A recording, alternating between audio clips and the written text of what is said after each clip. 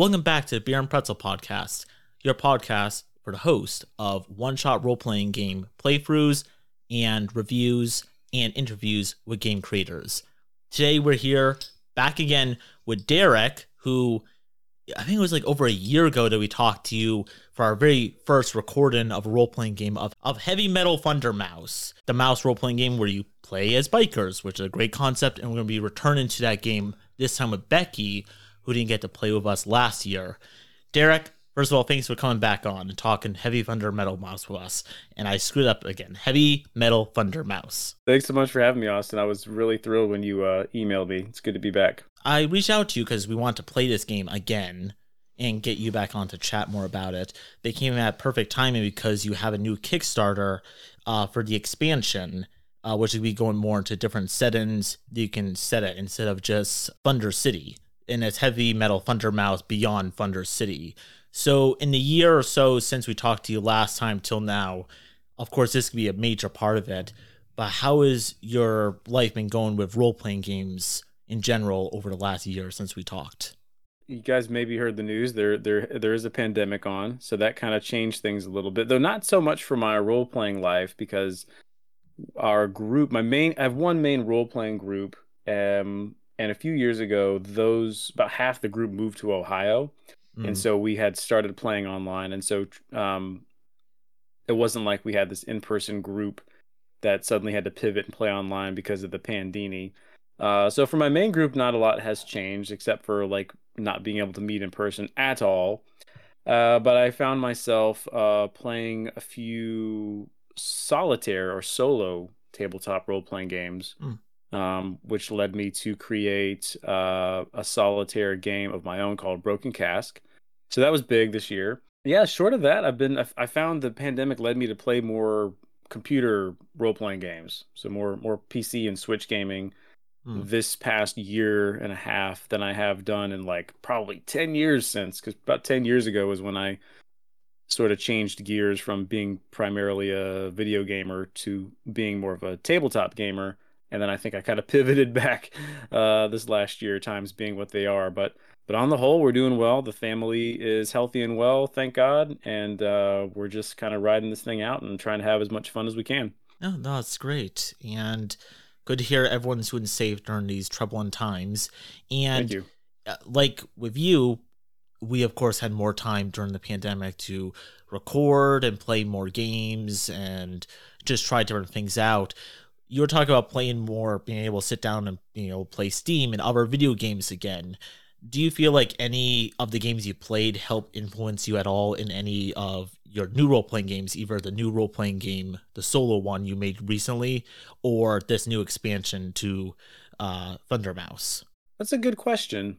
I can't think of any specific design decisions I made where I saw something in a game and I was like, oh yeah, I got to do that. But I do play a lot of slice of life kind of cozy games.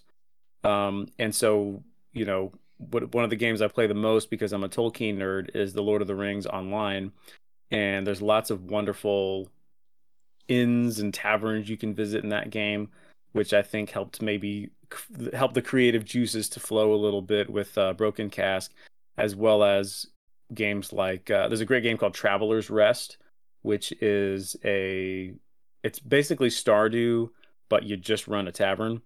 And of course, I've been playing a bit of Animal Crossing on the old Switch. So I think with games like that, it was influential in maybe my tone and some of the stylistic choices I made. But, I will say this. No, there's one game in particular. It's primarily a mobile game, though you can get it on Steam. I mean, it's really everywhere now. It's called Merchant. It's just Merchant. I think it's stylized as Merchant RPG, but it's by Retora Games, and it's a tycoon simulator, but that kind of belies the depth of the game there because there's a lot of heavy duty design work that went into that game. And the premise is that you are a merchant and you run a shop and you send your adventurers out to get the stuff, and they come back and they give you the stuff and you turn it into things and you sell it to customers, which gives you money, which you can then pay the adventurers to go back out and get the stuff and do the quest. And so that element of hiring adventurers to go out and do the thing for you definitely influenced the questing mechanics in Broken Cask. But as far as Thundermouse, not really, because there isn't that much out there. For starters, they're just you know, there aren't a lot of biker oriented RPGs or video games that I've played. I'm not really attracted to those. And then secondly, Beyond Thunder City, my job on that game is essentially project manager because we have five amazing writers who have created these new worlds for Heavy Metal Thundermouse. And so I'm kind of living in their worlds and their design space in that regard. And then of course the ubiquitous comparison to Biker Mice from Mars, which I reject wholeheartedly. But short of that, yeah, not too many biker games out there to influence our game. Yeah, because isn't that TV show? It's like a really crazy animated TV show from like the 70s or 80s. I think it was 90s. Yeah, I think it might have been like late 80s, early 90s. What do you think, Travis? I believe it was early 90s. It's been a long time since I've seen it, but yeah, it's got a lot of space aspects because they're biker mice from Mars. So it's got. And aren't they like muscly, humanoid, human-sized mice too? They are. They're basically like the Ninja Turtles, but biker mice. Yeah, right. So they're not actual mice, huh? Because they're biker Right. mice from Mars. So Martian mice are humanoid-ish creatures that can talk and stuff. Huh. It's weird. That is There it is. weird. Yeah, it doesn't sound like a direct inspiration, except maybe the sci-fi setting that is in this. But Yes, and actually, to wit, the Elizabeth Chai Pradeep Kool, who I think I said her name right, she designed Metal Mouse Furry Trail, which is our sci-fi setting, and she was very kind and took a break from working on the Avatar RPG to write a little dev diary for us, which is going to come out for backers on Monday.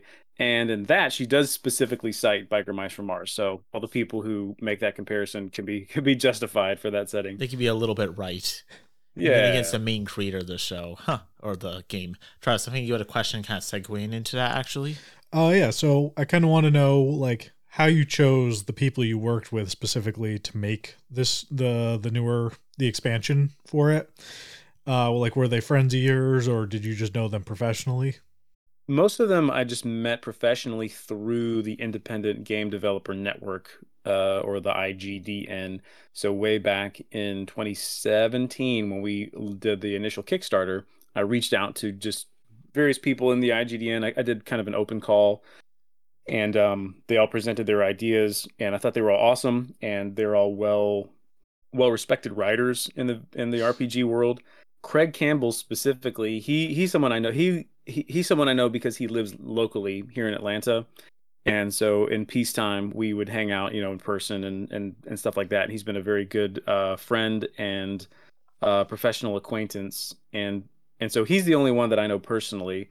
But Steve and Todd and Liz and Jonathan, I just met through the IGDN online, and I was aware of their work because they're all tremendous writers and game designers. And they were all initially stretch goals for the first campaign that we did back in the day. And we funded enough to get Craig's and Liz's published, but only online. We never did it in print. And Jonathan, because I knew it would be too many stretch goals, he wasn't even featured on the initial Kickstarter. So I was very pleased to go back and be able to pay him to write his setting, which was called the Mid Mouse, which we live streamed this weekend. So that's the long answer to your question. But yeah, essentially I know them all through the IGDN, barring Craig. So this is kind of a follow up to that. What I was going to ask was, and you kind of answered this a little bit, was it always a plan from the beginning to do the expansion, or was this something like thought up later on? Later on, so as I said, we had enough to fund Craig and Liz's settings, but it was only digitally, only through DriveThru RPG, not in print. Yep.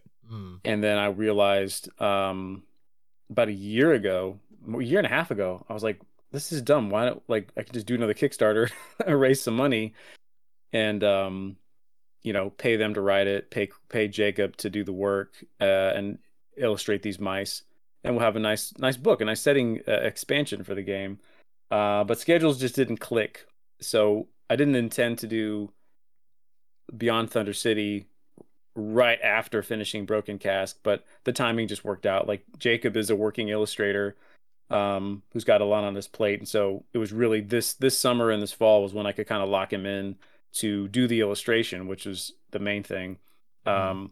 And so it was intended, but it didn't come together until this summer. Okay, yeah, that makes sense. And with that, it sounds like, and correct me if I'm wrong, so you got all these five really cool settings that people can put their mouse game in. Did you have any really input on it? It sounds more like you were able to contact these great other creators and you kind of just gave them free roam to make whatever setting they want, or did you have some input or direct input on their settings? I didn't have any input in the content of their settings apart from my role as an editor. So, like any other kind of collaborative writing process, they would submit a draft and I would suggest some changes, not too many because, you know, it's not like we have a huge budget and I can spend months critiquing their work and asking them to change things. So I did have some input in that regard. Um, one theme that came up a few times in that process was just making sure that there was lots of info for the players to go on, um, by way of examples. So like, what are you actually doing in this setting? Uh, Hmm. what are some scenes you could, that you could write that would tell us what we're going to be doing in this world of yours? And that was really the only thing that I kind of had to ask of them. But I did create an outline. I want all of my stuff to be as uniform as possible, because I'm a control freak, and also because I like clean design and uniformity. But for readers as well, having all the settings in a similar format, I think helps the learning process. It creates that scaffold so that the reader can just pick up what's going on mechanically in the game, um, just by the style and the formatting, and they can kind of focus more on the imaginative aspect. So there was an outline that they had to follow, and so all of the settings will have a similar layout. But short of that, yeah, it was really free reign for the writers, and that's why I picked them. They submitted a very short, brief pitch about what their setting was, and that was enough for me to go on to say, like, just please write it. I'll pay you. Just get it done. This is so cool. I must have this in print, and I must tie Jacob to a chair and make him draw it. Yeah, I'm glad it happened as like a Kickstarter, so there'll be an actual like physical book. That would be Sure. really nice to see, especially with. I'm really excited to see because Jacob, I love his artwork throughout your book, and I want to see like his interpretation on these like really cool settings. Like I like the idea of that like neon futuristic like Japanese city with the mice. Um, Yeah, it's like Akira with mice, isn't it? yeah, it is really. And yeah, that's gonna be really cool to see his interpretation on that. So Hmm. stepping away for a second from Heavy Metal Thunder Mouse, recently I got, or it's on the way, the physical copy of The Broken Cask, because for our listeners, I'm starting a little spin-off podcast called Forever Unknown where I play solo role playing game podcasts, That's cool. role playing games, and just because I never really played those before, and like of course now is a perfect time to play them, but it's just more of an experiment because like I love the idea of just playing a role playing game by yourself, and like it must be really creatively difficult to construct a role playing game around that. So I guess my question is, for the Broken Cask, which is about managing a tavern, you told us a little bit about your inspirations for making it. What was the challenges of writing a solo role playing game, which is kind of a niche market, kind of, but also must be kind of difficult to write that compared to a traditional like team group game where there's multiple people playing. Yeah, the secret is to find good inspiration and just jump off from there. I mentioned Merchant, but really the game that I played that made me think I could do it was Four Against Darkness, which is you may have heard of. It's a pretty popular solo RPG, and I got super into that last year. I played it a lot, and I thought it wouldn't be too difficult to kind of take that formula and tweak it in such a way that it could be about running a tavern. Because the dungeon crawl thing is great, but it's already been done. And I think in part the difficulties of the past few years have pushed me to seek comfort. And I think I've always found the fantasy tavern setting, from like the Prancing Pony on down, to be very comforting. And so it I felt it would be nice for people to have a way to interact with that very comfortable, cozy setting on their own. You don't have to worry about, because there's already a couple of very good group-oriented tabletop games about running a tavern, like Tiny Taverns by Robert Denton. And so having the option to do that solo seemed really cool to me, because even if everyone's stuck at home on lockdown, it's still somehow magically difficult to line up schedules and things like that. And sometimes you just want to chill and play on your own. And so the design process was pretty. Getting it on paper is never that hard when you feel inspired. It's the playtesting that's the worst. And so um, having the kind of core mechanics in place of the 2d6 um, event table, that's kind of the locus of the game, and then the questing mechanics. Once you kind of have those locked in, it's not that hard, because you can just, everything else is just playing with those core ideas. So all of the cool items you can unlock, the additions to your inn that you can build, the upgrades to your characters, those all kind of fit nicely. They're modular to that core design loop. But the devil is in the details. And so when I didn't have a lot of play testers, I only had a couple, and they gave me some great feedback. But because there's so much that can happen in this game when it's so randomly generated, I was still getting feedback up until, a few weeks before release. And so my poor my poor layout man, Paolo, I'm like sending him emails about like, wait, we got to fix this, we got to fix that. Like, I forgot about this. Even just tonight, or it was tonight or last night, I got an email from a backer who said, "Man, this game's so fun, but I rolled a 55 on the name table and there's nothing there." And I said, "Crap." And so, that's not a big deal. Like, you don't need, however many D66 names to choose from. You can make up your own. Like, one missing name is not a huge deal. No. But at the same time, like, I have a feeling that those little details are going to be popping up from now till Christmas, where people are buying the game and enjoying it, and then finding like, this part, something's missing here, or this doesn't make sense, or I can't find this. And so that's really the difficulty. When you have the core loop in mind, the design is not that hard, but making sure that, I guess that's more the editing process, making sure everything is there is really, really difficult. And so so that's why a lot of games do this, but what I did was I created a quote unquote rules clarification, which is really a quote unquote like cover my ass document. So if like, like the name thing I mentioned, or other little, like, there's one little misprint, things like that, where it's almost like patching a video game, where I can update this document and be like, hey, we found out that if you roll a 55, there's not a name there. You can pick your own name, and just be patient, and we'll fix it at some point. Because even something as small as throwing in a table can kind of upset the layout balance of the whole book.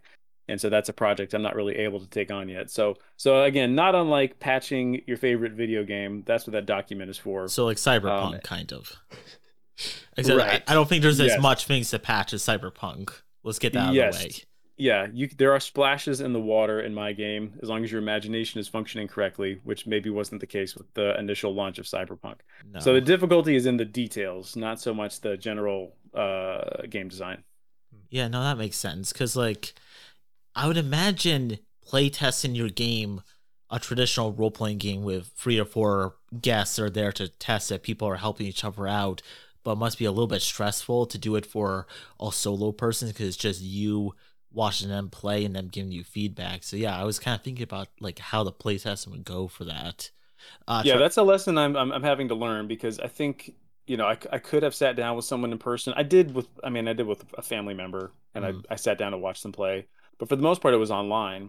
Okay. And so it's easier in the sense that I can just email someone and be like, all right, here's this document, here's how the game works, check it out, let me know what you think. But it's not as quality feedback, because when you're like, for Heavy Metal Thundermouse, I invited my friends to my house physically. And I was like, I'm gonna buy you some pizza and some beer and pretzels, maybe. Wink, wink. And like, we're gonna play this game, and you can let me know what you think. And so that way they have to play the game because they're at my house. But if some bloke from Reddit, like, I just email them some links, like, I may not hear back from them. Yeah. So playtesting is always difficult, but especially during COVID. Yeah, and you're dead on. It's definitely more difficult with a solo game. It sounds like there's a lot of cool settings in the expansion. If you had to choose like one, if they were all like real life places, if you had to choose one to go to, Oh would you my, have one in mind? that's easy. I would go with Rock and Roll Sock Hop Mouse. Okay. So let me justify my answer. So for those who haven't backed the Kickstarter yet, and who are definitely going to after they hear this podcast, Of course. the Rock and Roll Sock Hop Mouse is Craig's version of Thunder City, but in the 1950s. So it's like Grease slash Happy Days slash Dukes of Hazzard, and it's very cheerful. There's a little bit of teen angst, but for the most part, it's like, Chuck Berry and uh, malts and you know poodle skirts and things like that. So what And is like the so movie influence from that? Like what time period or movie would that be inspired by? definitely Happy Days, definitely Grease. Hmm. He did specifically mention Dukes of Hazzard. That was like 70s. Yeah. 1950s, so maybe even the Rebel Without a Cause, the Marlon, definitely Rebel Without a Cause, actually, because now that I'm thinking of it, Jacob drew a mouse with the kind of Marlon Brando cap from that movie. So definitely like 1950s, early rock and roll setting. Huh. And so because that one is, it's the most cheerful and easiest to live in. Mm. Metal Mouse Furry Trail is like Mad Max in space, and so like you're being pursued by half crazed hamsters. And Neo Nezumi, which you mentioned, is like, Neo Tokyo, Akira, Cyberpunk, which would be cool, but it would be not very comfortable. No. And then Salvation is like kind of post-apocalyptic, like mutants and that kind of thing. Not That's very cool. comfortable. And then Call the Mid-Mouse is post World War II. I mean, it's just like the show Call the Midwife, but with mice, so it's super cute. But so even though that's more chill than like blasting hamsters in space, there's still like childbirth involved. So I think Rock and Don't Roll want to deal Sock with Hop that. Mouse would be the chillest that I would like to go ride my mouse motorcycle around in. No, that's fair. That's a fair point. Yeah. The rest might be a little bit too stressful for you if you're just trying to live a Yeah, man, normal I'm mouse trying to life. chill. Yeah. So, speaking of Jacob, who, of course, with a fun game comes like the great illustrations by Jacob that only enhances the book, which is why I had to get the physical copy of this, and why I'm going to be glad to get the physical copy of this expansion game. With Jacob, I was kind of curious. With finding a good illustrator for a role playing game, when you kind of work with him, and it sounds like he's very busy working for other things as well, is it like, what is the creative process? Like, do you give him an idea for like a splash page and then he illustrates it and send it back to you and you send him more ideas for future things? Or is it more like detail? Like, does he send you like drafts, if you will, and then you might ask him to add more things or something? Or does he kind of just does he just go off whatever ideas he has? It strictly depends. So we'll talk about Jacob in a second. I'll use Claudia as an example. Claudia Cangini did Broken Cast, and with her, I was very vague. There were a few specific scenes that I wanted, and I said, all right, I want this. I want to see this kind of character. And then after that, like I didn't really have a lot of input, and so she just went nuts, and she drew all these awesome scenes, and she would send me a pencil, and I would say, "Yay, very good," or "No, could you please fix this?" And then she would finish it up. With Jacob, we have to be a little bit more specific. Not any discredit to his taste or professional talent or anything like that, but because the writers want specific things illustrated in those books to showcase their settings, because there is a finite number of pictures they can have uh, in each setting. So there's more of a scarcity of pictures than with something like Broken Cask. And so, in the case of Beyond Thunder City, I had each writer create a brief for a cover illustration and then three other illustrations. Like I said, to get the most bang for their buck, because we want to see cool stuff, but more importantly, we want to inform the reader slash player of what's possible in this world. Mm. And so sometimes it's specific like that. Like I want to see a mouse jumping off of a train with blowing up, a mutant hamster or whatever. It's something specific like that. But sometimes it's not. So like with the cover, I had basically zero direction to go on. And so Jacob had some free reign with it. And what he did was absolutely awesome. So he did a composite of the 5 different settings. So there's, the Marlon Brando mouse and the space mice, and all the characters from the different settings are collaged together on this cover. And so in that instance, he would just text me, because he's local, so we're buds. He would text me like, "I think this would be a cool idea," and I say, "Okay, great, do it." And then he'll send me a pencil with the vague idea, and I would say, "Okay, this is great, but what about this? What about that?" And so it's more collaborative in that sense. So essentially, it depends on the project, and it depends on the particular illustration and what we want to have done. So it could be very specific, where we just give him a brief and then he tears it up and does an awesome job. Or there might be more back and forth if if the creative impetus is more on him. So it's strictly situational, I would say. That makes sense. Do you have anything planned for the future of Heavy Metal Thunder Mouse or other projects? Usual, there's some ideas bouncing around the old brain here, but nothing pressing at the moment. I remember last time I spoke with you guys, I was like, I'm gonna do like a heavy metal game with like a band, and that game like just didn't work. I like poked at it for months and just couldn't get it to work. So at this point, I'm more focused on my fiction writing than on game design. But who knows? Maybe next year or the year after we'll have some more role playing games in the old cooker. I'm excited for this because it's going to come out early next year, right? Like February or so, February or March. The goal, if it takes me locking Jacob in a room, the goal is to have it in the backers' hands by January, which means publicly Beyond Thunder City should be released by the end of January, early February at the latest. Fingers crossed. Cool. And for everyone out there that's been listening, definitely you should check it out because it's a great game and this sounds like a very fun expansion to that. And you guys will be hearing us play it very soon.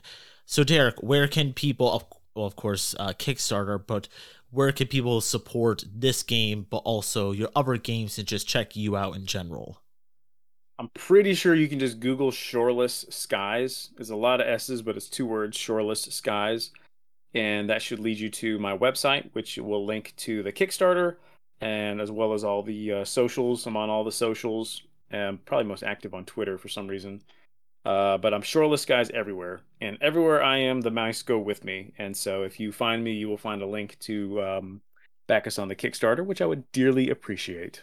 Yeah, definitely. And for people, definitely check out the Kickstarter. I'm going to be putting in the link to this episode, so I'll just make it very easy to find the direct link to the Kickstarter, but also, like Derek says, he has his Twitter page and his own personal website. Derek, thank you very much for, once again, coming on board and chatting Heavy Metal Thunder Mouse with us.